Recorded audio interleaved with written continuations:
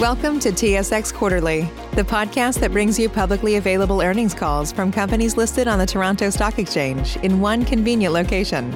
Gone are the days of looking through confusing websites. You'll find the important information right here. Enjoy the call.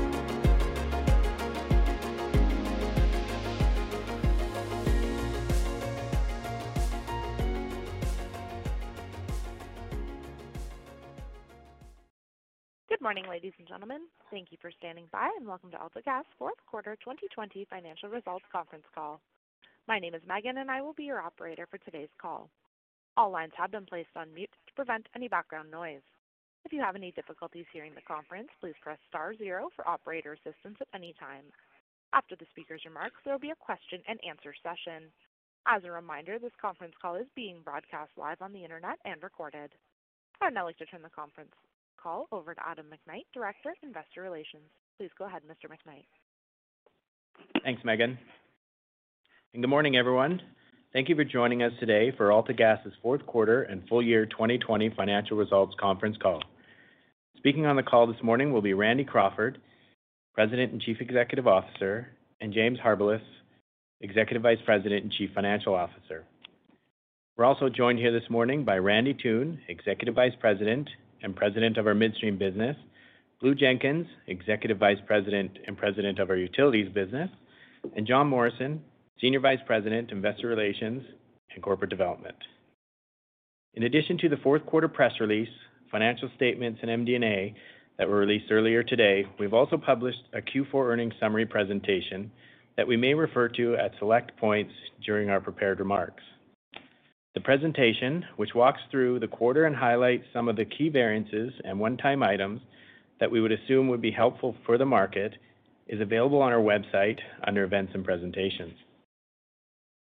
As always, today's prepared remarks will be followed by a question and answer period, and I'll remind everyone that we will be available after the call for any follow-up or detailed modeling questions. We'll proceed on the basis that everyone has taken the opportunity to review the press release and our fourth quarter results. Before we begin, we also remind everyone that we will refer to forward-looking information on today's call. This information is subject to certain risks and uncertainties as outlined in the forward-looking information disclosure on slide 2 of our investor presentation, which can be found on our website and more fully within our public disclosure filings on both SEDAR and EDGAR. For the structure of the call, we'll start with Randy Crawford providing some comments on our 2020 financial performance, the Petrogas integration, and what you can expect on the road ahead for AltaGas. Followed by James Harbilas providing a more detailed walkthrough of the financial results and our near-term outlook. And then we'll leave plenty of time at the end for the Q&A session. With that, I'll now turn the call over to Randy Crawford. Good morning, everyone. The past year was one like we have not seen and included great disruption across every part of the globe. Despite these challenges, AltaGas persevered and delivered robust financial and operational results that yielded positive outcomes for all our stakeholders. We delivered 14% earnings per share growth while building AltaGas organizational capacity and advancing our corporate strategy. We executed one of the largest capital programs in our history with more than $900 million of organic CapEx deployed. We also invested another $715 million to advance our global export strategy through taking operational responsibility of Petrogas and now controlling both operational LPG export terminals on the North American West Coast. And through it all, we positioned AltaGas to excel in an evolving ecosystem, the energy transition that is upon us. We have built a culture that is geared to deliver outstanding results for our stakeholders. It's focused on performance, it's fueled by accountability, and it's underpinned by collaboration and pushing the envelope. For 2 years running, we have delivered normalized EPS growth that has materially eclipsed all of our U.S. gas utility and Canadian midstream peers. Our stock performance was also at the top of our peer group for the second year running. Amid this performance, we have continued to improve our balance sheet and our credit position. We have de-risked the platform in numerous ways, and we have built a more sustainable business. The past year was also an environment that provided us validation of the resiliency of the platform, our people, and the purposeful actions we have taken over the past 2 years to create an enduring business that is focused on creating long-term value for all of our stakeholders. We also take great pride in being able to play a part in lending a helping hand to the communities where we serve during this time of need. There are 4 key areas I wanted to touch on today before turning the call over to James. This includes our 2020 financial performance, Petrogas integration, our role in evolving energy market, and what you can expect on the road ahead for AltaGas.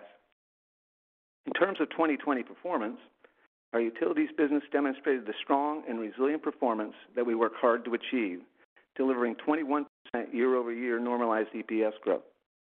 This provides us with high confidence that we will capture the full value of our industry-leading 8% rate base CAGR through 2025.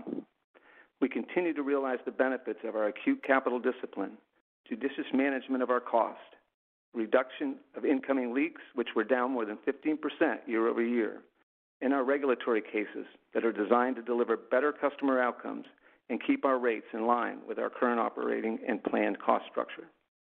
We successfully closed the ROE gap by approximately 150 basis points in 2020, in line with our target. This keeps us on track to close the remaining 150 basis points gap and achieve our allowed return over 2021. The D.C. and Maryland rate cases we filed in 2020 are expected to have an impact at the start of the second quarter of 2021.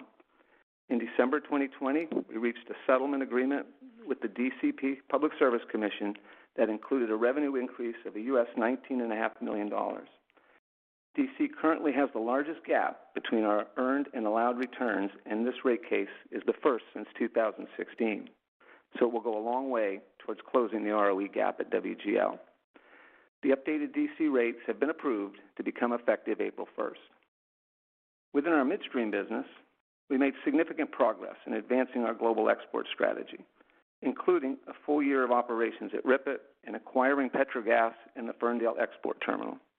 We also completed the North Pine and Townsend 2B expansions, which significantly increased our processing and fractionation capacity within the Montney region. AltaGas core throughput volumes in the region increased by 16% year-over-year in Q4 2020, as customers continue to grow into contractual agreements at Townsend and North Pine. Recent upstream consolidation has provided us significantly improved counterparty credit risk. Upstream consolidation transactions build scale, create financially stronger companies which support the longer-term growth plans in the region, and align with our thesis to build an industry-leading footprint in Northeast BC.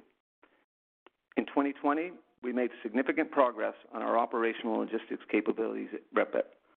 After a rocky start to the fourth quarter due to logistics difficulties, we achieved our 50,000 barrels a day exit rate target by exporting approximately 50,600 barrels a day in December 2020 and January 2021.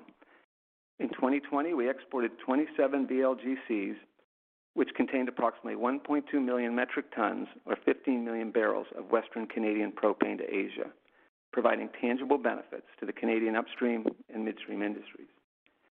We took advantage of this strengthening in the forward FEI curve for propane in Asia by locking in hedges at healthy spreads late in Q4 and early Q1.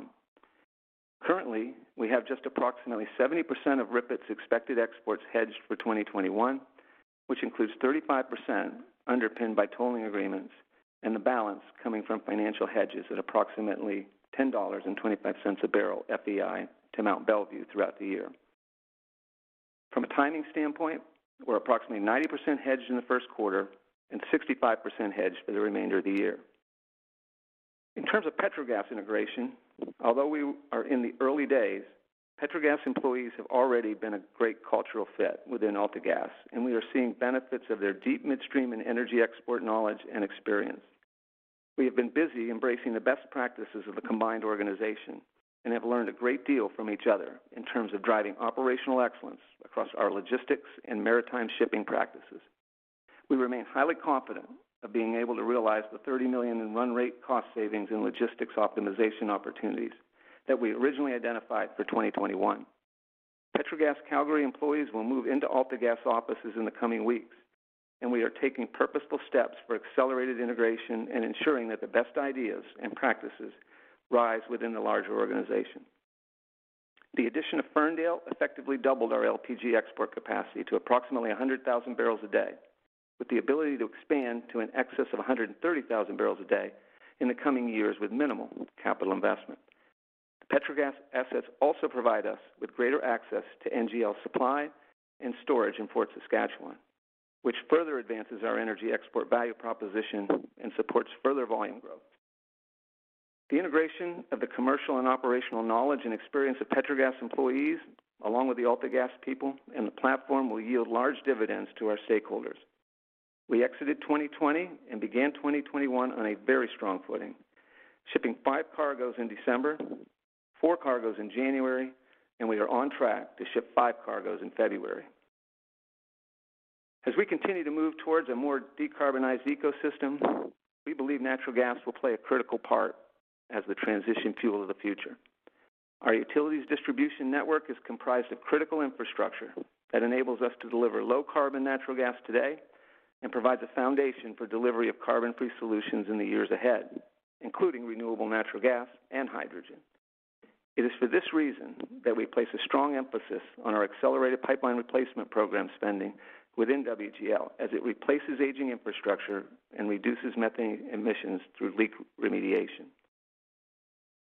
It first and foremost improves the safety and reliability delivery of cleaner and affordable energy that is critical to keep society moving forward while preserving optionality for delivery of carbon-free fuels in the future. We have a demonstrated track record of delivering on this initiative through other parts of AltaGas, including our SEMCO operations in Michigan, where we have reduced emissions by 50% since 2010, and we continue to advance these environmental stewardship initiatives across the AltaGas platform. In addition, our ability to deliver lower carbon emitting fuels to Asia through our midstream platform creates potential for us to help lower global carbon emissions. Our combined LPG export capacity at Ripon and Ferndale has the potential to reduce the equivalent of 500,000 average Asian citizens' total carbon footprints per year when compared to using more carbon-intensive fuels like thermal coal. We are also undergoing engineering work on various emission reduction opportunities across our midstream network with a focus on steadily reducing AltaGas emissions intensity over time. AltaGas has a long history of operating with social purpose and delivering strong environmental stewardship. You can expect that same from us in the years ahead. Looking ahead, we are steadfast in our goal to reduce leverage to below 5 times net debt to EBITDA over the medium term, as our credit ratings and de-risking plans remain a top priority. We will continue to execute our strategy and take advantage of our distinctive utilities and midstream businesses that are well positioned to deliver strong and highly visible growth. In the year ahead, we remain acutely focused on 1, optimizing returns through previously deployed capital, as there is simply no greater way to create value for our stakeholders than improving the returns on the capital that has already been deployed. 2, growing our midstream segment through the investments we have made in Northeast BC and our global export platform, where we have deployed more than $2 billion of capital in the past 4 years. And 3, making disciplined investments in our utilities platform and provide steady returns and while having a positive environmental impacts. It is with this approach that we are building a diversified, low-risk, high-growth utilities and midstream business that is delivering resilient and durable value for our stakeholders that should compound in the years ahead. And with that, I will turn the call over to James. Thank you, Randy, and good morning, everyone. Despite the immense challenges that were brought by COVID-19 and the economic and societal disruptions that came as a result, we're pleased that our diversified platform delivered another solid quarter to conclude a successful year. 2020 normalized EBITDA of $1.31 billion landed in the upper end of the guidance range that we set at the start of the year, while 2020 normalized EPS of $1.42 eclipsed the top end of our guidance range. These results continue to highlight the strong underlying resilience of the platform and the purposeful actions that we've taken over the past 2 years to refocus the company. As we have said in the past, we are acutely focused on creating durable value for our stakeholders and providing steady and compounding returns over time. Our utilities business, which represents approximately 60% of EBITDA, continues to provide stable and reliable earnings and experienced only moderate challenges in 2020 associated with usage, bad debt expense, and other factors underpinned by COVID-19. Our midstream business, where approximately 65% of EBITDA is underpinned by take-or-pay or fee-for-service arrangements, has less direct commodity exposure and continues to provide stable and predictable results. We also continue to take steps to de-risk the platform in areas where we do have commodity price exposure, and that can be seen through the active hedging program we undertook in recent months in relation to both our merchant exposure at RIPET and the frac-exposed output in 2021.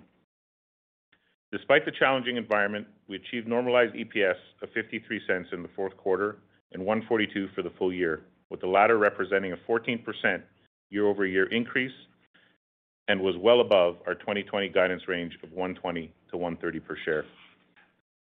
Normalized EBITDA for the quarter was 392 million and 1.31 billion for the full year, landing in the upper half of our guidance range of 1.275 to 1.325 billion. Similar to last quarter, I want to highlight a couple of large one-time items in 2019 that were not present in 2020 and are important in understanding our business performance. This includes $117 million of lost EBITDA from asset sales and a $21 million tailwind associated with a contract settlement in Q4 2019 at AltaGas, which was not repeated this quarter. Excluding these items, our full-year adjusted run rate EBITDA was up approximately 12% year-over-year within our core business. These one-time impacts and major year-over-year variances are laid out in our Q4 20 earnings presentation, which is available on our website and intended to provide additional color to better understand our operating performance in an open and transparent manner. The year-over-year growth within our core businesses was underpinned by strong execution within the utility segment and resilient performance within the midstream segment, despite a very challenging commodity price environment. Our full-year normalized 2020 utilities EBITDA was up 13% year-over-year, which was driven by the same capital, regulatory, and cost discipline that has been our focus over the past 2 years. Specific to the fourth quarter, our utility segment reported normalized EBITDA of 259 million compared to 260 million in Q4 2019. If we adjust for lost contribution due to asset sales and the one-time impact of Virginia Hearing Examiner's report on Q4 2019, the utility segment run rate EBITDA increased by 4%. WGL's normalized EBITDA was $170 million in the fourth quarter, down $12 million year-over-year. Excluding the one-time $5 million impact associated with the Virginia Hearing Examiner's report, WGL results were down approximately $7 million year-over-year. Factors impacting results included higher revenue from ongoing ARP spending that was more than offset by unseasonably warm weather within DC and COVID-19 associated costs. We made significant progress towards earning our allowed returns at WGL through our ongoing capital, regulatory, and cost discipline. We had a stated goal of closing the ROE gap at WGL by 150 basis points in 2020, and we met that target. We have another 150 basis points targeted in 2021 to be in a position of fully earning our allowed return in 2022 and beyond. In Michigan, SEMCO had another strong quarter, contributing $41 million to normalized EBITDA, up $6 million year-over-year. The increase is a result of higher rates associated with 2019 rate case that came into effect in January 2020 and higher transport and gas services revenue, which was partially offset by warmer weather. In Alaska, NSTAR and SINGSA benefited from colder weather and contributed $25 million of normalized EBITDA for the quarter, up $3 million over the same quarter last year as a result of usage and customer growth.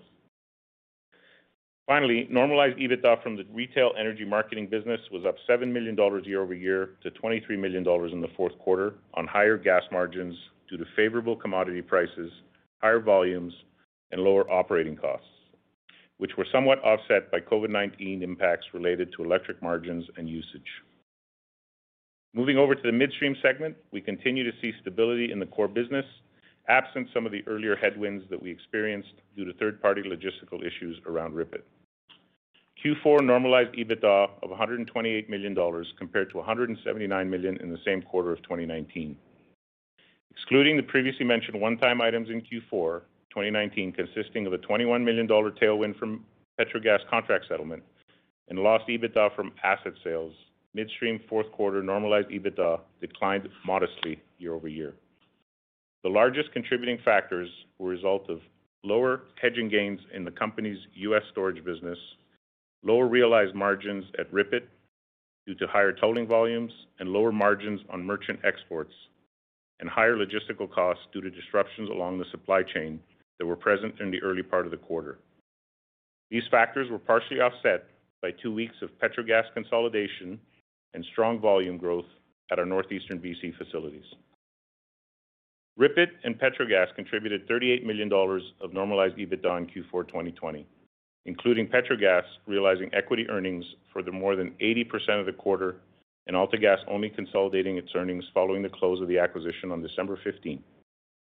As noted earlier, RIPET's volumes in the first 6 weeks of the quarter were impacted by third-party logistical issues that carried over from the previously disclosed Q3 challenges. Positively, these issues were resolved in mid-November, and strong execution in the back half of the quarter, we achieved our 50,000 barrels per day exit rate target. As we have highlighted in the past, continuing to de-risk the midstream platform remains a top priority for AltaGas in 2021 through increasing export tolling arrangements at RIPET and Ferndale. We continue to see strong demand in Asia as economies have opened back up. Heating demand has been robust, and petrochemical feedstock demand has increased with new facilities coming on stream to meet the growing demand for plastics globally, including robust demand for PP&E. We took advantage of this strengthening in the forward FEI curve for propane in Asia by locking in hedges at healthy spreads in late Q4 and early Q1. Currently, we have 70% of RIPET's expected exports hedged for 21, which includes 35% underpinned by tolling agreements and the balance coming from financial hedges at approximately $10.25 a barrel FEI to Mount Belvieu throughout the year. This includes us being approximately 90% hedged in the first quarter at Ferndale. At Ferndale, we have tolling agreements in place with local refiners for a portion of the capacity, which is weighted to spring and summer months. As we continue to integrate the assets and optimize logistics between the two terminals, we expect to take a similar approach to de-risking at Ferndale as we have taken at RIPET over the long term. This includes increasing our tolling arrangements and hedging a greater amount of merchant volumes going forward. Our northeastern BC footprint continued to deliver steady increases as customers continue to grow into contractual agreements at the recently expanded Townsend and North Pine facilities. Excluding the one-time impact of maintenance work at Younger, our northeastern BC throughput volumes were up 16% in Q4. We had approximately 10,000 barrels of frac-exposed output in the quarter that was hedged and realized at an average frac spread of $13.95 a barrel. Interest expense was down $9 million year-over-year to $68 million in the fourth quarter due to lower average interest rates compared to 2019, as 2020 maturities were refinanced at lower rates and aligned with our ongoing focus to continue to stagger, extend, and de-risk AltaGas's capital structure. Our capital focus in 2021 remains heavily weighted towards organic growth within our low-risk utilities platform that will deliver stable and transparent rate-based growth through accelerated replacement programs and system betterment that ensures a timely recovery of capital and strong risk-adjusted returns. Approximately 80% of our $910 million growth capital program will be directed towards our rate-regulated utilities, where approximately 46% will be directed to accelerated pipeline replacement programs. We continue to prioritize maximizing returns on previously deployed capital, and we are maintaining a capital-light program within our midstream business in 2021. This follows more than $2 billion of capital we have deployed in the past 4 years in northeastern BC and within our global exports platform, including the $715 million we deployed on PetroGas in December. We are maintaining a disciplined approach to capital allocation within a self-funding model that will continue to strengthen our balance sheet and increase financial flexibility over the medium to longer term. We are steadfast in our goal to reduce our debt-to-EBITDA ratio to below 5 times in the medium term by prudently growing into our current debt levels and realizing the tailwinds of our strong rate-based growth within our utility segment and increasing utilization and volume growth within our midstream and energy export facilities. We will also look to take advantage of any incremental deleveraging opportunities where possible including potential non-core asset sales that accelerate our deleveraging strategy. We are reiterating our original 2021 guidance that was released in December, where we expect to achieve annual consolidated normalized EBITDA of 1.4 to 1.5 billion and normalized earnings per share of 1.45 to 1.55. And with that, I would now like to open the call to Q&A. BetMGM has an unreal deal for sports fans in Virginia. Turn $5 into $150 instantly when you place your first wager at BetMGM. Simply download the BetMGM app and sign up using code Champion150. Then, place a $5 wager on any sport. You'll receive $150 in bonus bets, regardless of your wager's outcome. And if you think the fun stops there, the king of sportsbooks has plenty of surprises in store. Check out daily promotions, same-game parlays, live bets, and so much more. Download the app in Virginia today and get $150 in bonus bets instantly from your first wager. Only at BetMGM. BetMGM and GameSense remind you to play responsibly. See BetMGM.com for terms. 21 plus only. Virginia only. New customer offer. Subject to eligibility requirements. Rewards are non-withdrawable bonus bets that expire in 7 days. Please gamble responsibly. Gambling problem? Call 1-800-GAMBLER. Promotional offer not available in Washington, D.C. Thank you. Ladies and gentlemen, we will now conduct the analyst question and answer session. If you'd like to ask a question, press star, then the number 1 on your telephone keypad. If you'd like to withdraw your question, press the pound key. There'll be a brief pause while we compile the Q&A roster. Our first question is from Patrick Kenny with National Bank Financial. Your line is open. Yeah, good morning, guys.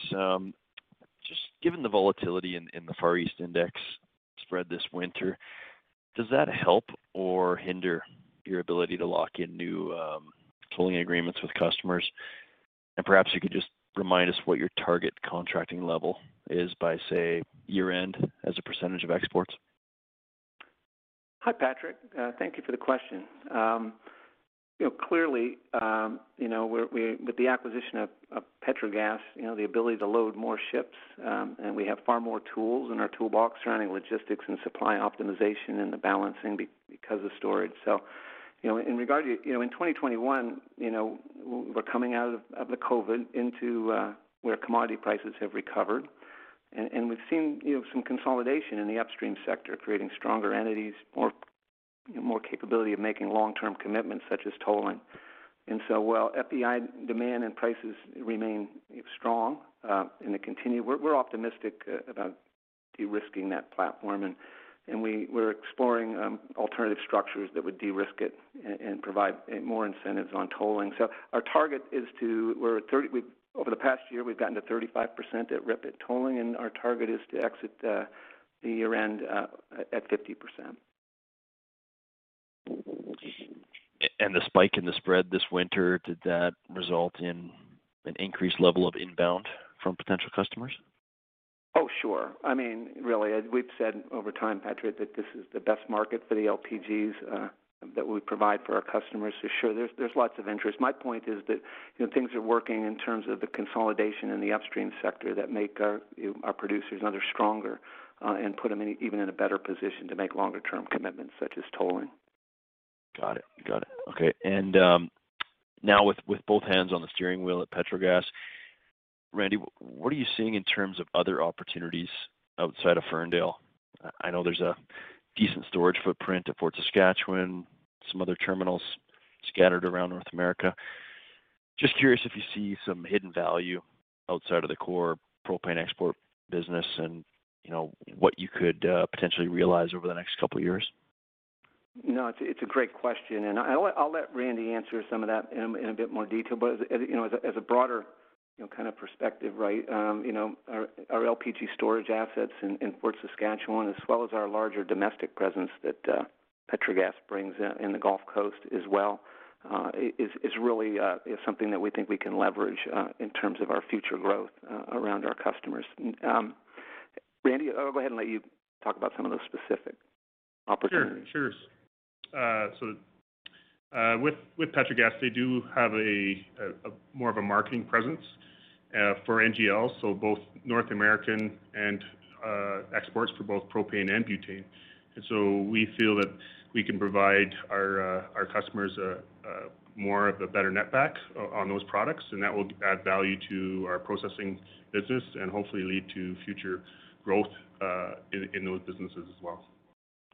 Yeah, I mean, Patrick, and I'll just chime in. When you think about our market optimization, supply chain efficiencies, and really the strategic positioning around long-term contracting and access to the refineries and expansion of logistics or improved logistics, all are playing a role to dramatically increase the amount of product that we can move domestically as well as to Asia in our export strategy.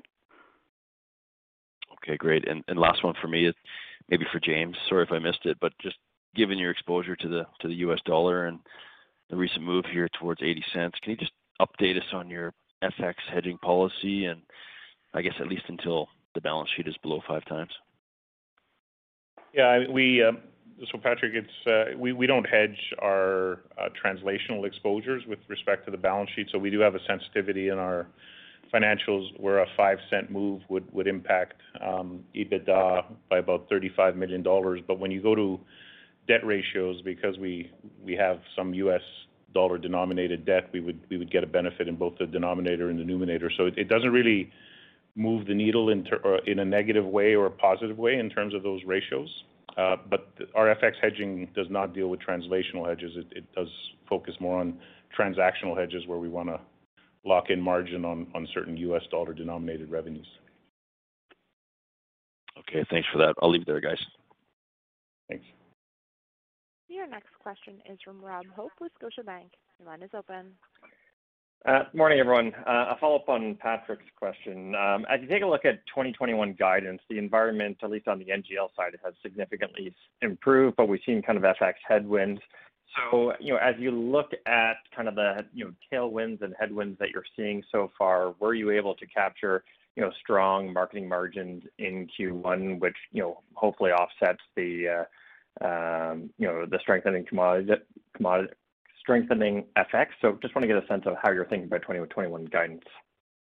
Yeah. Good morning, Rob. Thanks for the question. I guess the answer is yes. As you know, with the acquisition of AltaGas, we have our Canadian LPG storage assets in the Fort and the Gulf Coast, as well as our midstream business has natural gas storage assets in the mid-continent. And that does provide us opportunity and allows us the opportunity to inject product, as you know, when prices are low and to withdraw when prices are high. So, as well as really balancing our supply for our export business. So, acquisition of AltaGas, it's enhanced our ability to take advantage of these swings, and the team's done a really good job. All right. And then just a question on capital allocation. Two things in the MD&A, I thought were interesting. One, the 40-megawatt standalone energy storage project in Goleta, California. Are you looking to do more on the energy side and reinvigorate kind of your energy business, as well as a comment on potential asset sales in 2021? Are you still focused on some nearer-term stuff, or is it still, or I'll leave it there.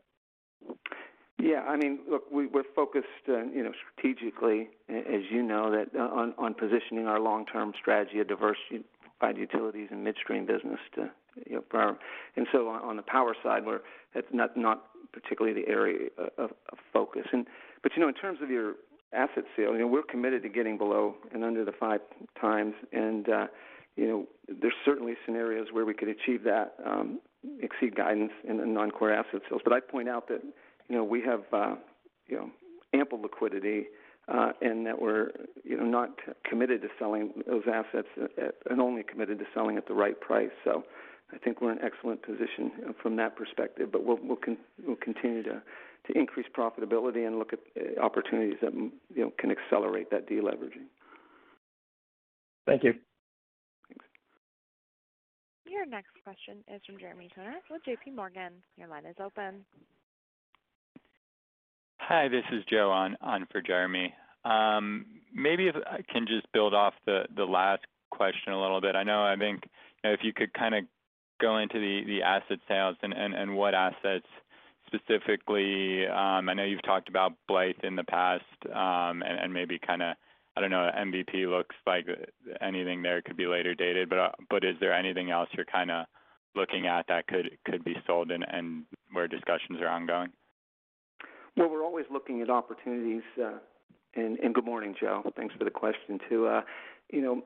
Blythe, I'll address that first. That, as you know, it's contracted with Southern California through December of 23, and really with the recent, rolling blackouts in California and the value of the grid, that's just been reinforced. So, it's really in a strong position. So in terms of whether we were to have a potential sale there, it would have to be credit accretive, and otherwise we'd be happy to continue to collect our regular annual contracting cash flow.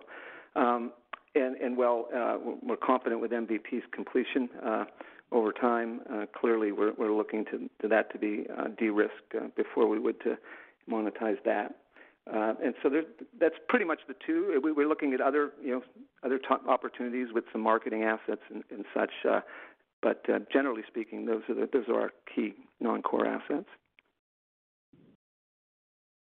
Okay, great. Thank you. And then also wanted to ask kind of on the propane export side, just there's the competing terminal coming into service soon, and they're also kind of talking about doing an expansion there.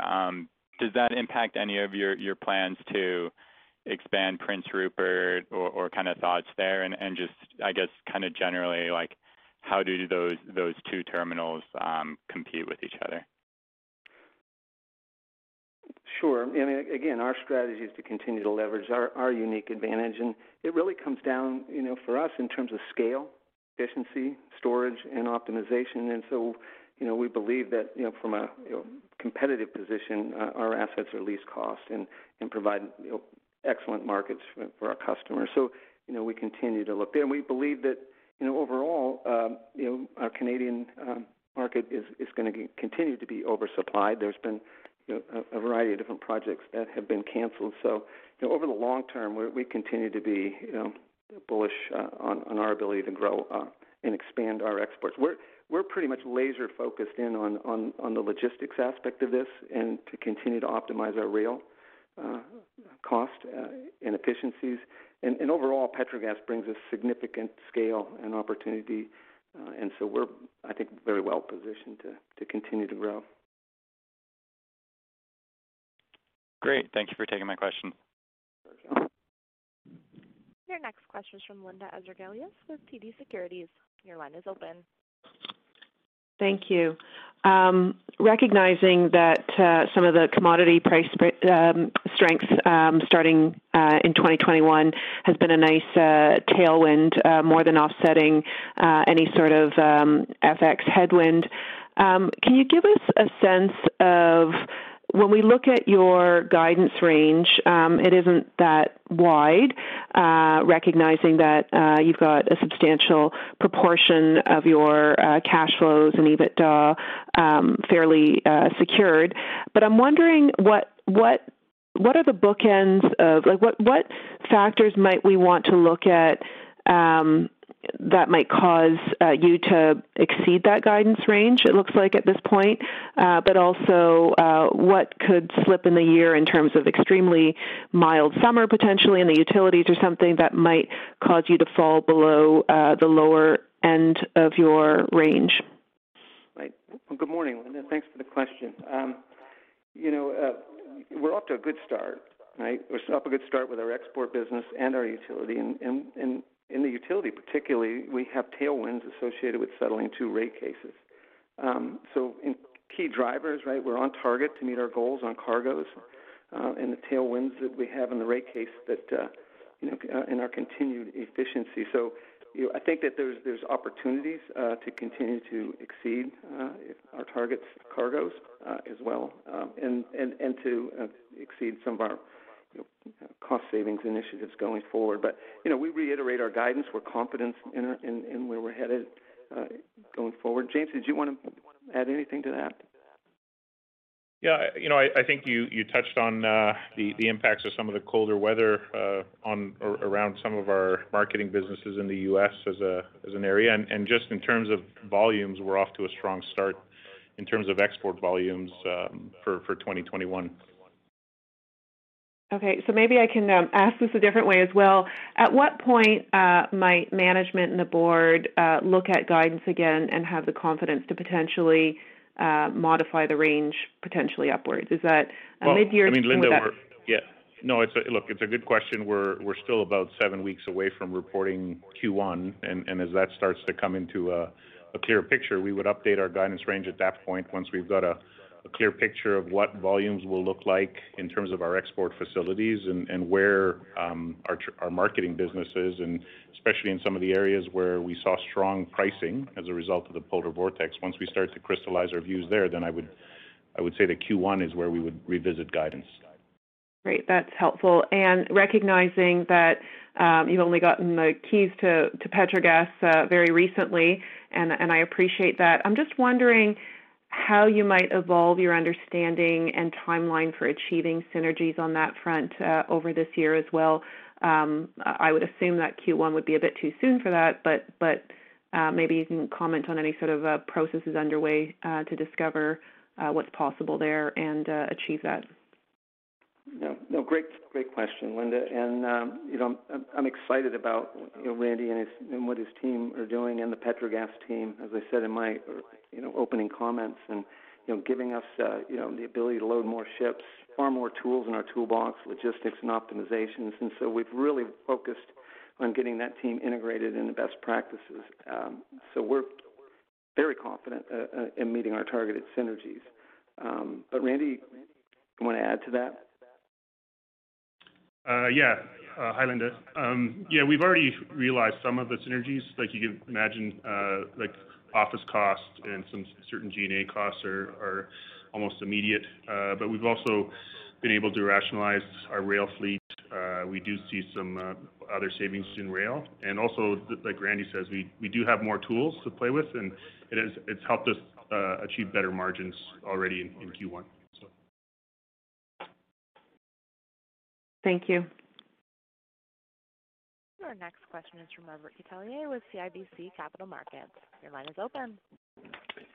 Hey, good morning, everyone. You touched on this a bit already, but I'd like to know what you're doing to mitigate the third-party logistic issues you're having, and how does that risk change with the acquisition and integration of Petrogas? Yeah.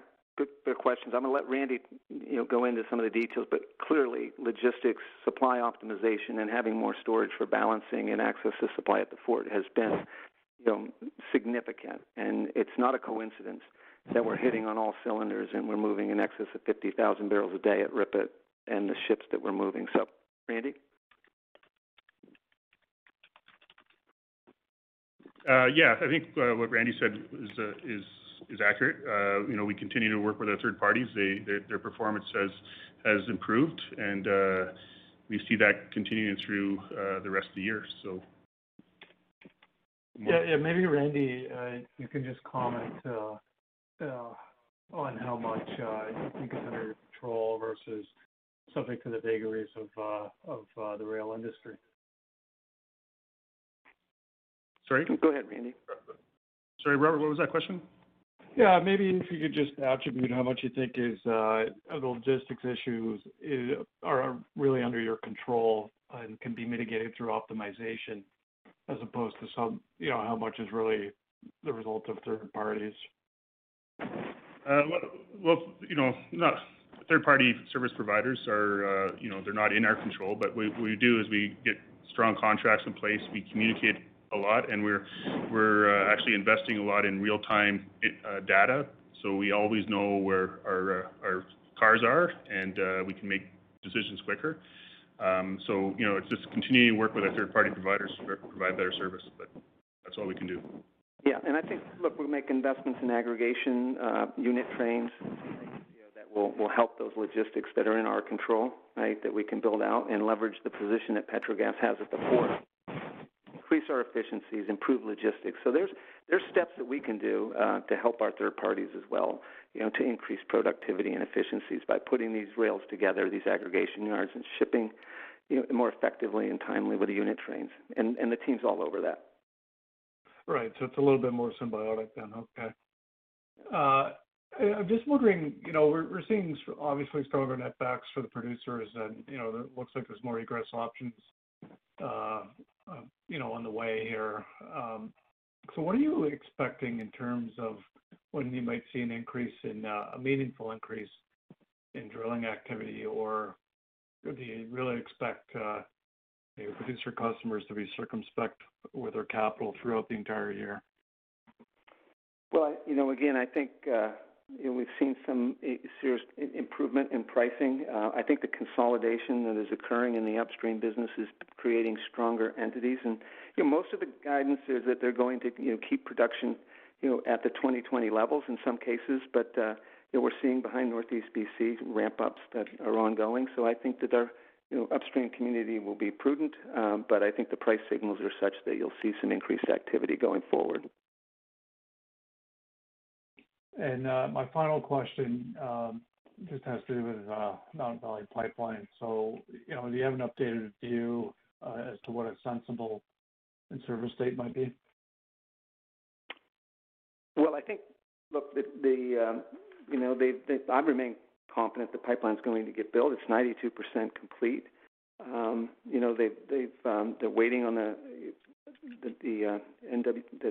nationwide permit. Well, they went ahead and filed with the FERC to outline individual permits, and so we'll stick with the operators and our partners who are targeting in maintaining the 2021 in-service target as we go forward. And there were a couple of positive events in terms of the DC Circuit ruling that they could continue construction activity going forward, and the extension of the certificate. So I think they're continuing to make solid progress. So I don't want to get out in front of them on the date that they're looking at. Yeah, that's great, guys. Thank you. Your final question is from Robert Kwan with RBC Capital Markets. Your line is open. Good morning. If I can start with the midstream business, and you talked about operational logistics, tolling at RIPET in terms of de-risking, and then you also talked about the Petrogas integration. But I'm just wondering, what other things do you envision for that segment before you feel comfortable that you've got the footprint you need and that it's a mature business? And I guess mapping back to the comments you made on the third quarter conference call about the potential down the road to split the business up. Sure. I mean, look, we've as I've said, Rob, we're focused on our corporate strategy of a diversified utility midstream business, and so we continue to believe that our unique and diversified strategy is the right one, and so I don't think we should expect any news in that regard in terms of anything but executing on our plan to continue to de-risk the asset, increase the volumes, and go through the integration of that. So that's our focus right now. We're in the early days of executing that strategy that we laid out last year, and that's where I want and where our focus is and at the task at hand, because it's a tremendous opportunity for us. So that's where we're going to be focused this year. And is there anything that you feel you need, whether that's M&A wise or major project wise, to fill in the footprint to reach that vision? Well, look, we just did the M&A when we acquired them, which is increasing. You can see it in the results, increasing our efficiencies, driving down cost, improving margins. So, look, we're always on the lookout for opportunities that'll strengthen, that'll enhance the core business, right, and are opportunistically deploy capital. But it's only, like I said, the transaction's only a couple of weeks behind us. In the near term, that's our focus: integration and optimization. But we'll always evaluate any opportunities that throughout our business. But we don't necessarily believe that we are on the cusp of any major M&A in the Canadian midstream market at this point. Got it. If I can just finish the small question, just on your retail business, based on what you've seen to date in the first quarter, can you just some color on performance, just given weather events can often swing these businesses, the results?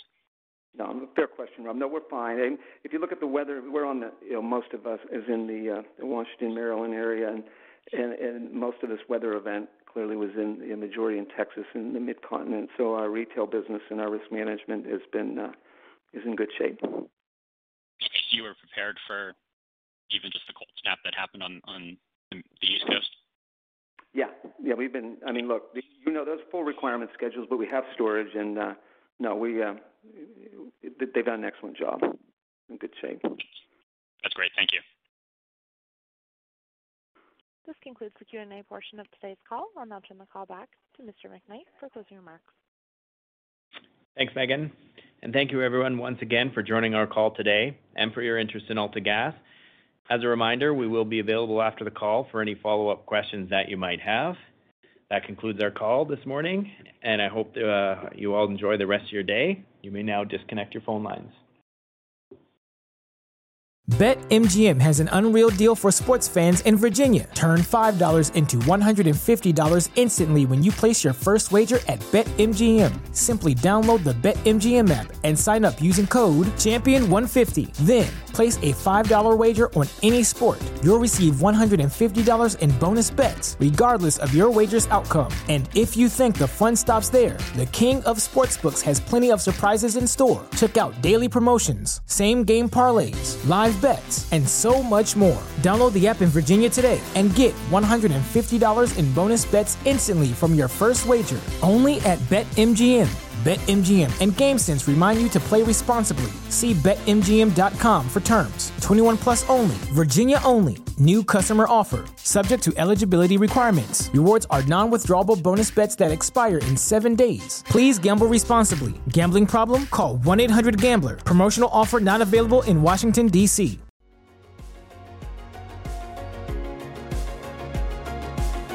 Thank you for listening to TSX Quarterly. If you enjoyed the cast, remember to leave a good rating. And remember, for any additional inquiries, please consult the company's investor relations section on their website. See you next time.